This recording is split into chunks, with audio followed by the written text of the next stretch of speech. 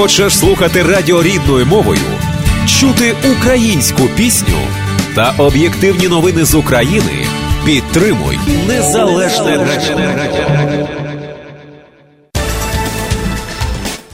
Доброго ранку, в ефірі Незалежне Радіо, 7 година 27 хвилин, і ми сьогодні в нашій передачі «Формат політика» зустрічаємося з політекспертом Валерієм Майданюком, будемо говорити про вибори, але на початку, на першому порядку у нас все ж таки інформація з фронту позитивна, жодних втрат українських збройних сил немає, у ворога є. Обстріли були досить такі помірковані з боку ворога, який завжди звик поливати Збройні Сили України цими набоями, як дощем, але втрат нема, і це дуже добре. Це перша новина. Друга, сьогодні у нас День Соборності України, річниця, Київ перекритий, буде велике святкування, вже, очевидно, почалося, поки новин не маю з того, але знаю, що перекрита вулиця Володимирська. День сторіччя Злуки, сторіччя, історична дата. 100 років тому Західноукраїнська Народна Республіка і Українська Народна Республіка об'єдналися, створила Соборна Україна. І це велике свято. Сьогодні з 8 години ранку вже на мосту Патона у Києві був ланцюжок, попри мороз, попри все. Більшості бачив, молодь стояла з прапорами з лівого по правий берег Дніпра. Це символ об'єднання правобережної і лівобережної України в Соборну Україну. Так що, в принципі, сьогодні в Києві це велике свято. І це велике свято не тільки в Києві. Я просто говорю Київ весь час, тому що це столиця. Очевидно, це свято буде відзначатися в усіх містах, ну, в районних навіть центрах, я не знаю, в областях 100%, там Львів, Франківськ, Тернопіль. Я думаю, що всюди в Україні це буде святкуватися, тому я просто не маю інформації, на превеликий жаль, отакої зведеної інформації мозаїчної, як це відзначається, що відбувається в кожній області. Ну, а ми будемо говорити сьогодні про політику, тому що разом із тим, ну, просто висуваються кандидати в президенти, ну, мало на щодня, а в деякі дні навіть по кілька. І, власне кажучи, про це наша дальша розмова у програмі «Формат політика», до якої, я сподіваюся, вже підключився наш політаналітик Валерій Майданюк. Валерій, вітаю. Доброго дня, вітаю. Ну, от статистика говорить про те, що на сьогоднішній день ми маємо 12 кандидатів у президенти. Ну, але ще я думаю, що статистика не всіх, в принципі, урахувала, тому що додатково остання інформація, долучився самовисуванець з блоку Петра Порошенка.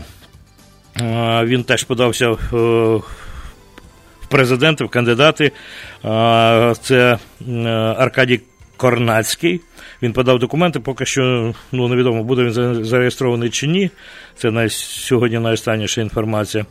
Але вчора ми знаємо про те, що відбулися партійні з'їзди, конференції. Партія «Слуга народу», оця партія Зеленського, висунула Зеленського. Все ж таки він йде у президенти. Радикальна партія висунула свого лідера Ляшка, хоча там теж не було без бою, але висунула Ляшка. Ну і партія «Батьківщина», зрозуміло, з великою конференцією висунула Тимошенко. Ну, а решта кандидатів, Валерію, це у нас, нагадаю ще раз, ми так попередньо десь говорили, там ціла низка, Гриценко, хто там? Так, насправді, пересічним українцям і виборцям насамперед не варто звертати увагу на всіх кандидатів, тому що значна частина з них не є політичними фігурами.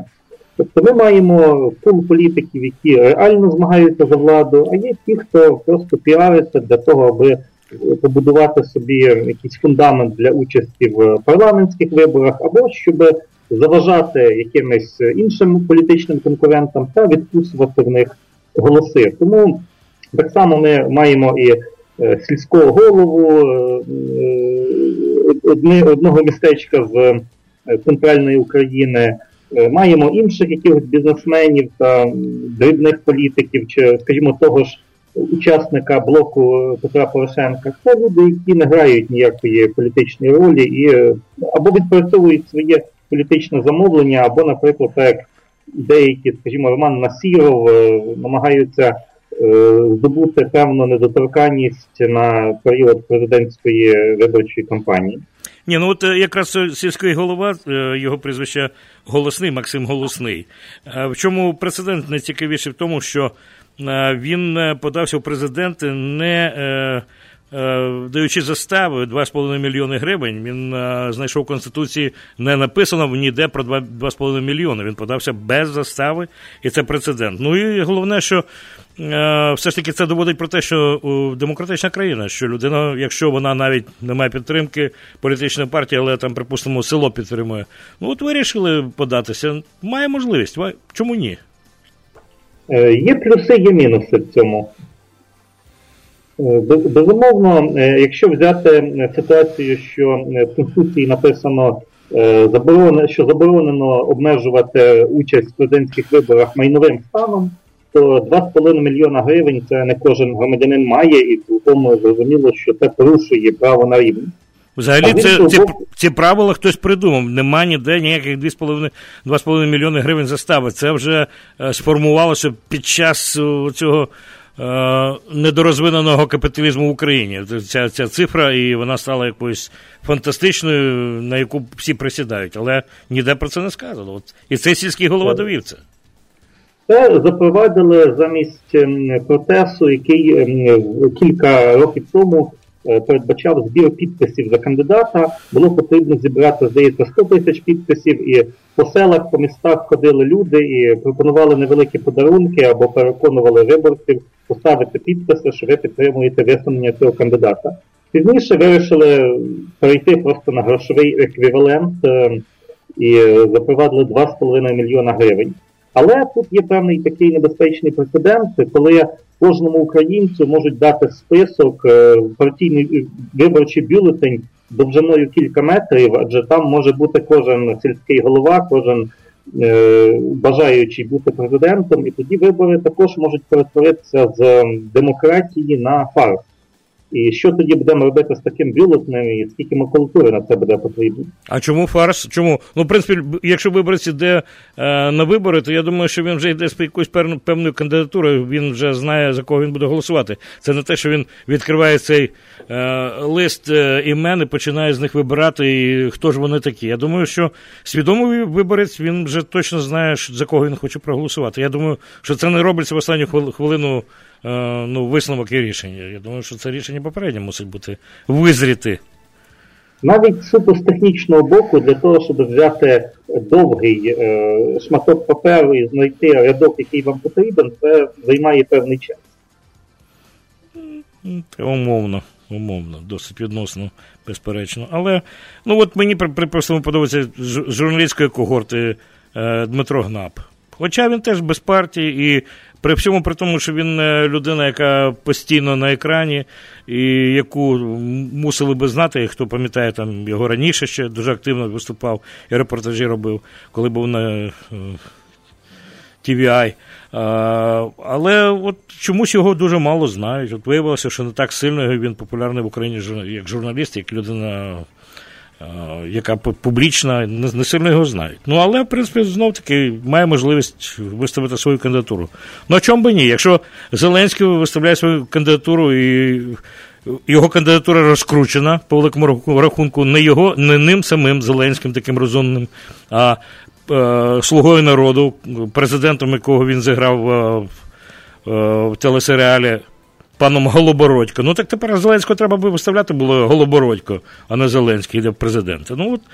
Якщо такі кандидати є абсолютно дивно, будемо говорити, яких підтримує дуже багато людей, то чому б іншим не можна було себе висувати? Я думаю, що, в принципі, можливість висунути себе кандидатом – це є дуже позитивний момент в Україні. Єдине, що просто всі вони, хто не має ніякої підтримки, і час це покаже, наскільки хто має підтримку, і вибори покажуть, відсіються як швиденько. А хто пройде в ту пульку? Хто пройде в пульку? Зрозуміло. От сьогодні, припустимо, беручи знов-таки з'їзд партії «Батьківщина». Сьогодні такий весільний генерал в особі екс-президента Кравчука. Він був присутній, він розхвалював плани Тимошенко. Ну, от єдине, що вийшло трохи для неї дивнувато, бо на зв'язку так само був і патріарх Філарет, який побажав їй партії продовжувати розвивати Українську православну церкву, але разом із тим подякував президенту Порошенку і президенту Ющенку, і це було, очевидно, на з'їзді БЮТу, дуже прозвучало різко, тому що БЮТ, як ви знаєте, всі був в шаленій опозиції і до Ющенка, і до Порошенка, тому що в шаленій опозиції сама Тимошенко до цих двох президентів. Ну і, знов-таки, на БЮТі, цьому з'їзді Батьківщини, правильно сказати, на з'їзді Батьківщини був на великому екрані через простори і країни Саакашвілі, який підтримав Тимошенко як кандидата у президенти. Знов-таки, все воно грає, такі шахи почалися, такі вже шахи, де на шаховій дошці грають в карти. Мені здається, що приблизно десь так. Помішані ігри. І, я не знаю, чи це покер, чи ні, але мені здається, що більше в Чапаєва грають. Будуть зараз зносити один одного кандидатури і критикувати спіною у рота.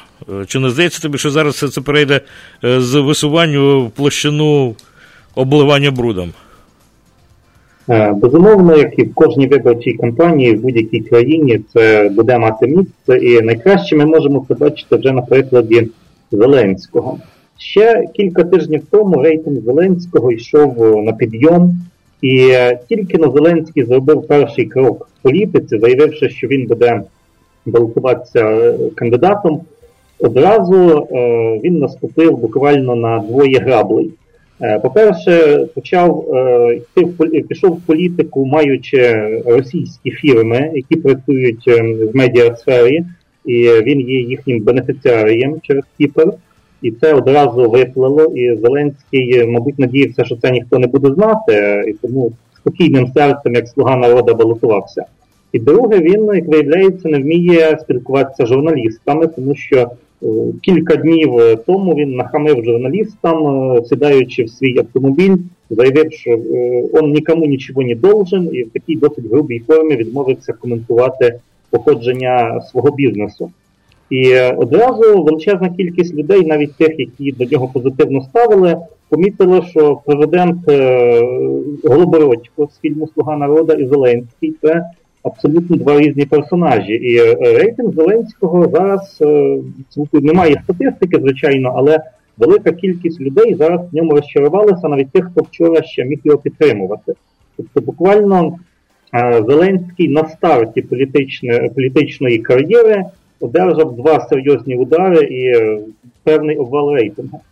Оце про ту гру в Чапаєва, коли починають політики бомбити один одного.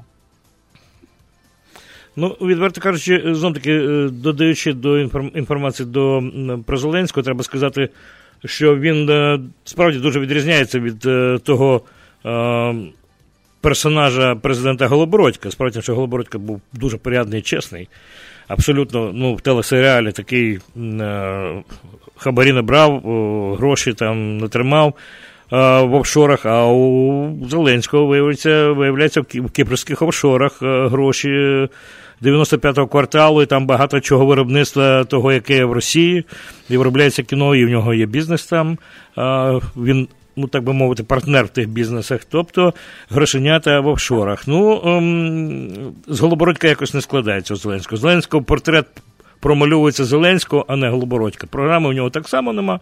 Команда в нього, виявляється, є. І його підтримує дуже багато тих кварталівців, його там колег по цьому квартал 95, і там юристів, з якими він вчився. Тобто він в якийсь спосіб це все організував, тим більше, що вчасно зареєстрували партію «Слуга народу». Ну, там партія велика-невелика, але вона складається, знов-таки, з його товаришів, друзів, і, ну, я не знаю, там, собутильників, будемо говорити так, умовно, а може і ні, я не знаю. Ну, принаймні, такого вузького кола людей, які наближені до нього. Тобто, ну, на Голобородька він не тягне, але все ж таки рішення буде не за нами, от про що ми говоримо, а про... А рішення буде за людьми, як вони проголосують. І я дивлюся так в соціальних мережах, чимало людей тримаються такі думки, що він свіжа голова, свіже обличчя, може щось привнести. Ну, я не знаю. Ми говоримо, тільки аналізуємо те, що є насправді, а не те, що можна вигадувати. Ну, з'явилася така інформація, що Гриценко він отримав підсилення в особі колишнього СБУшника. Він працював у Службі безпеки України, генерал Віктор Трепак. Він тепер вже працює в одній команді з Гриценком. І про це Гриценко сказав, що посилення команди професіоналами, людьми честі, офіцерами, це все дуже позитивно. Ну, побачимо. Принаймні, якісь невеличкі зрушення відбуваються. Зараз ми зупинимося на рекламу. Після реклами ми продовжимо розмову про кандидатів. Хочеш слухати радіо рідною мовою? Чути українську пісню та об'єктивні новини з України? Підтримуй Незалежне радіо. 7:46 Чикаго, і продовжуємо програму «Формат політика» на хвилі Незалежного радіо. Нагадаю, у нас на прямому зв'язку з України політексперт, політаналітик, пан Валерій Майданюк. Валерію, чуєш? Так. Ну, продовжуємо розмову про кандидатів. Ми не згадали, що кандидатами висунули себе, знов-таки, Ольга Богомолець висунула кандидатом. Також зареєстровано вже висуванця Олександра Шевченка. Ну, і раз Романа Насірова, це вже згадував, це взагалі нонсенс, ще раз Насіров тут. Ну, і також треба згадати останнє те, що вчора з'явилася інформація, те, що Опоблок висунув Вілкула у кандидатом у президенти. Тобто Льовочкін, Фірташ просувають обшлагом Вілкула, який, ну, багато його дуже не сприймає. Ця особа дуже така токсична. Я не знаю, як ти ставишся особисто до Вілкула і взагалі до цієї кандидатури, креативи. Ну і Бойко, він іде від партії «За життя», в якій тепер там Медведчук, Рабінович, там вся половина тусовка оцих, знов-таки, токсичних ездеків і радикалів. Перепрошую, радикалів і партії регіонів. Зброду цей все з того боку. Ну і я ще не знаю, хто ще з колишніх партій регіонів, з тих всіх злочинців буде себе висувати. По-прямому я так можу собі назвати злочинці, тому що, ну, партія злочинна, і вони є рудиментарні, оті всі відростки тієї партії, попри те, що вони там називаються тепер, як би їх не назвали, опозиційний блок, чи там ця «За життя» лихаєм, чи як би себе не називали, все одно. От. Ну, твоє вставлення. Може, когось ми не назвали. Насправді, чим більше представників колишньої партії регіонів буде висуватися в кандидати в президенти, тим краще. Тому що таким чином дробиться регіонівський електорат. Була велика небезпека, коли регіонали могли висунути Бойка або якогось одного кандидата, і тоді він мав навіть серйозні шанси пройти в другий тур. Зараз же ж половина прихильників того ж Бойка може перейти до Вілкула та інших його, скажімо, протеже. І тут навіть певною мірою може вбачатися навіть якась рука Банкової, як вдалося роздробити електорат настільки серйозного противника. Ну, тут трошки виглядає інакше. Справді тим, що Вілкула і Опоблок це просуває Льовочкін і Фірташ, там Ахметов незрозуміла роль. Ахметов просуває, ну, зрозуміло кого. Ну, Ляшко є, радикальна партія. Ну, і Бойко це зовсім теж інша креатура. Там, скоріше, знов-таки Ахметов.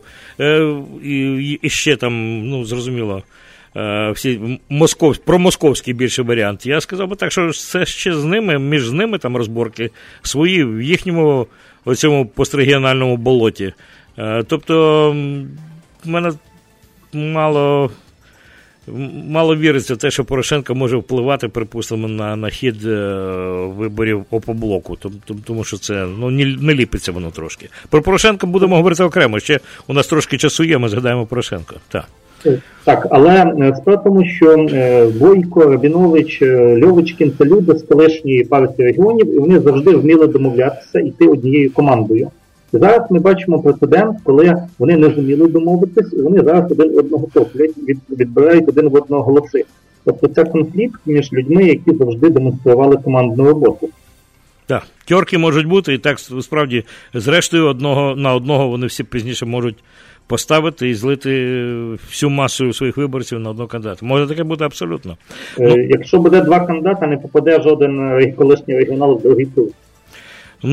Найголовніше, зрозуміло, претенденти і лідери в пульсі, це, зрозуміло, Тимошенко, яка є вже кандидатом у президенти, і діючий президент Порошенко, який гіпотетично є кандидатом, тому що він ще себе досі не висунув. Справа в тім, що зрозуміло, що він буде кандидатом в президенти, але він не зареєстрований ще як кандидат. І це, здається, всіх трохи дивує. Хоча, в принципі, дивлячись з огляду на те, що зараз відбувається, ніякої дивини немає, тому що Порошенко зараз, здається, робить передвиборчий тур з Томосом по Україні.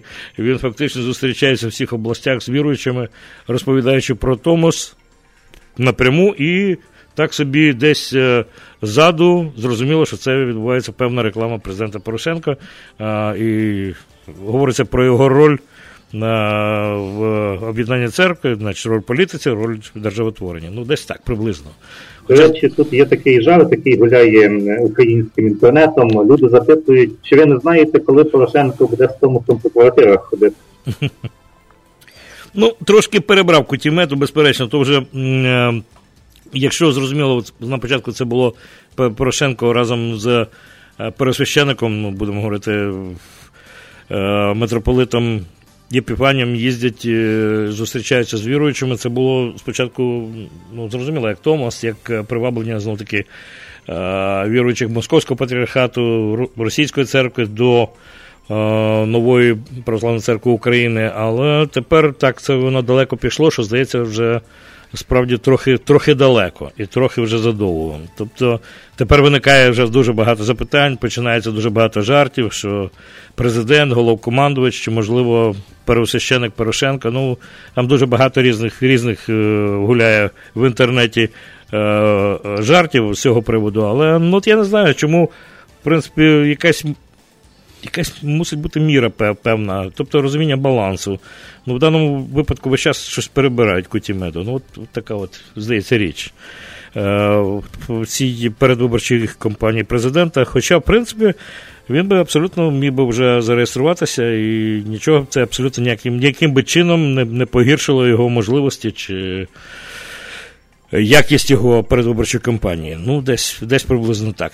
Я не знаю, але мені здається, що у Порошенка є дуже добрі порадники і дорадники, дуже сильні, які, власне, працювали в площині будування церкви, відновлення історичної справедливості. А є якісь політтехнологи, такі просто, переходячи на сленг, такі ліві, які абсолютно програють в цій площині будь-яким серйозним своїм конкурентам. І тому якісь запізнені поради і такі якісь речі, які б вони мусили порадити президенту, як би краще це було. Воно виходить так, наче на краще, наче добре, але так не на краще. Зараз оцей тур вже Порошенка, він вже не на краще перетворює все. Хоча, можливо, цей тур вже зупиниться, тому що президент Порошенко побував в Ізраїлі. До речі, підписав дуже добру угоду про вільну торгівлю з Ізраїлем, Україна-Ізраїль, вільна торгівля, це супер, тому що найновіші технології в Ізраїля, країна, яка досягла дуже великого прогресу в багатьох речах, і військових, до речі, так само. Це для України дуже класно, тому що і ринок великий, тому що те, що виробляється в Україні, це буде абсолютно дуже добре і для Ізраїля так само. Тобто є позитивні речі, самі собою робляться позитивні речі, але разом із тим от є якісь такі елементи як то в театрі кажуть, переграли трохи, перебрали, вже починається «не вірю». От глядачі говорять, вже я не вірю, припустимо, що це так, от як хотілося б. Ну, от, я не знаю, що у вас там говорять у Львові, от стосовно в колі особливо людей, які налаштовані на політику, як сприймається це все в Україні, я так знаю з інтернету, але от не знаю спеціальної сфери, як у вас, політологів. Ну, насправді, ми зараз будемо спостерігати двобій рівнозначних політиків, які є однаково розумними, однаково, скажімо, і багатими, і впливовими, таких як Тимошенко і Порошенко. І сьогодні ніхто не знає, хто реально завтра буде президентом України. В Порошенка є адмінресурс, є ставка на патріотичні почуття, створення власної церкви української, армія, мова, віра і тому подібне. Тимошенко є соціалка, обіцянки для людей, які дуже цінують матеріальне становище, а не духовні і гуманітарні питання.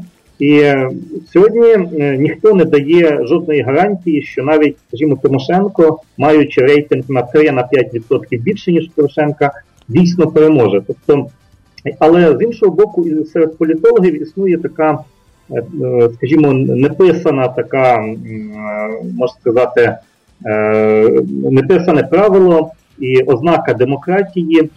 Якщо ніхто не знає, хто завтра виграє вибори, тоді ця країна є демократична. Тому що в диктаторській країні всі знають, хто завтра стане президентом. Так як ми це бачимо в Білорусі чи в Росії. Тобто всі знають, хто виграє вибори. В Україні ми не знаємо, хто завтра буде президентом. Ну, для мене цікаво взагалі, от як пройдуть ці вибори. Я сподіваюся, що ці вибори так само пройдуть прозоро і в площині демократичній площині, що там не буде ніяких підробок, фальшів і так далі. Тому що, пригадуємо вибори Ющенка, і тоді Правда перший раз пробилася до світу, і Ющенко став президентом. Пізніше абсолютно прозорі вибори під час того, що Ющенко був президентом, прийшов там з усіма технологіями, але все-таки прийшов Янукович. І демократія була в країні, і він прийшов до влади. Тепер вибори президента Порошенка в першому турі. Так само все було прозоро, і там абсолютно все реально, прийшов президент. Тобто є вже певний час, коли країна живе в площині таких відкритих і правдивих виборів. Мені цікаво, чи буде цього разу саме в такій площині, тому що, побачимо, є можливість і спокуса з дотиків президента використовувати адмінресурс, у багатьох так само там протилежного боку підкупати у багатіїв, там олігархів підкупати виборців. От чи будуть знов-таки ці старі негативні технології вжиті під час цих виборів? Будемо бачити. До речі, висування кандидатів триватиме до 2 лютого, здається, так? Так, ми ще будемо спостерігати парад таких висувань. Так. Ще дуже багато різних кандидатів, про них говорити. Така у нас сьогодні була перша спроба про оту велику зливу кандидатів, яка зараз з'явилася в Україні. Єдине, що мені вже на завершення передачі хочеться подякувати Валерію за те, що взяв участь в цій передачі, за його думки. З нами був Валерій Майданюк, політаналітик з України. Дякую, Валерію. До побачення. Ну і прощаюся з усіма вами, шановні слухачі. Всього найкращого вам в День Соборності України, святом. І сьогодні для нас, друге свято, у нас сьогодні буде теплий день, нульова температура. От сьогодні-завтра будемо насолоджуватися відлигою трохи, а далі знову морози. Ну, всього найкращого, гарного дня. В ефірі Незалежне Радіо. Слухайте нас щоранку на хвилі 750 AM в штаті Ілліной. Онлайн на нашій сторінці Facebook та на сайті uaradio.com. Відтепер Незалежне Радіо також можна слухати із звичайного телефону в будь-якій точці Сполучених Штатів. Наберіть 773-299-78-78. Слухайте запис останнього ефіру в зручний для вас час. Українське Незалежне Радіо. Бо я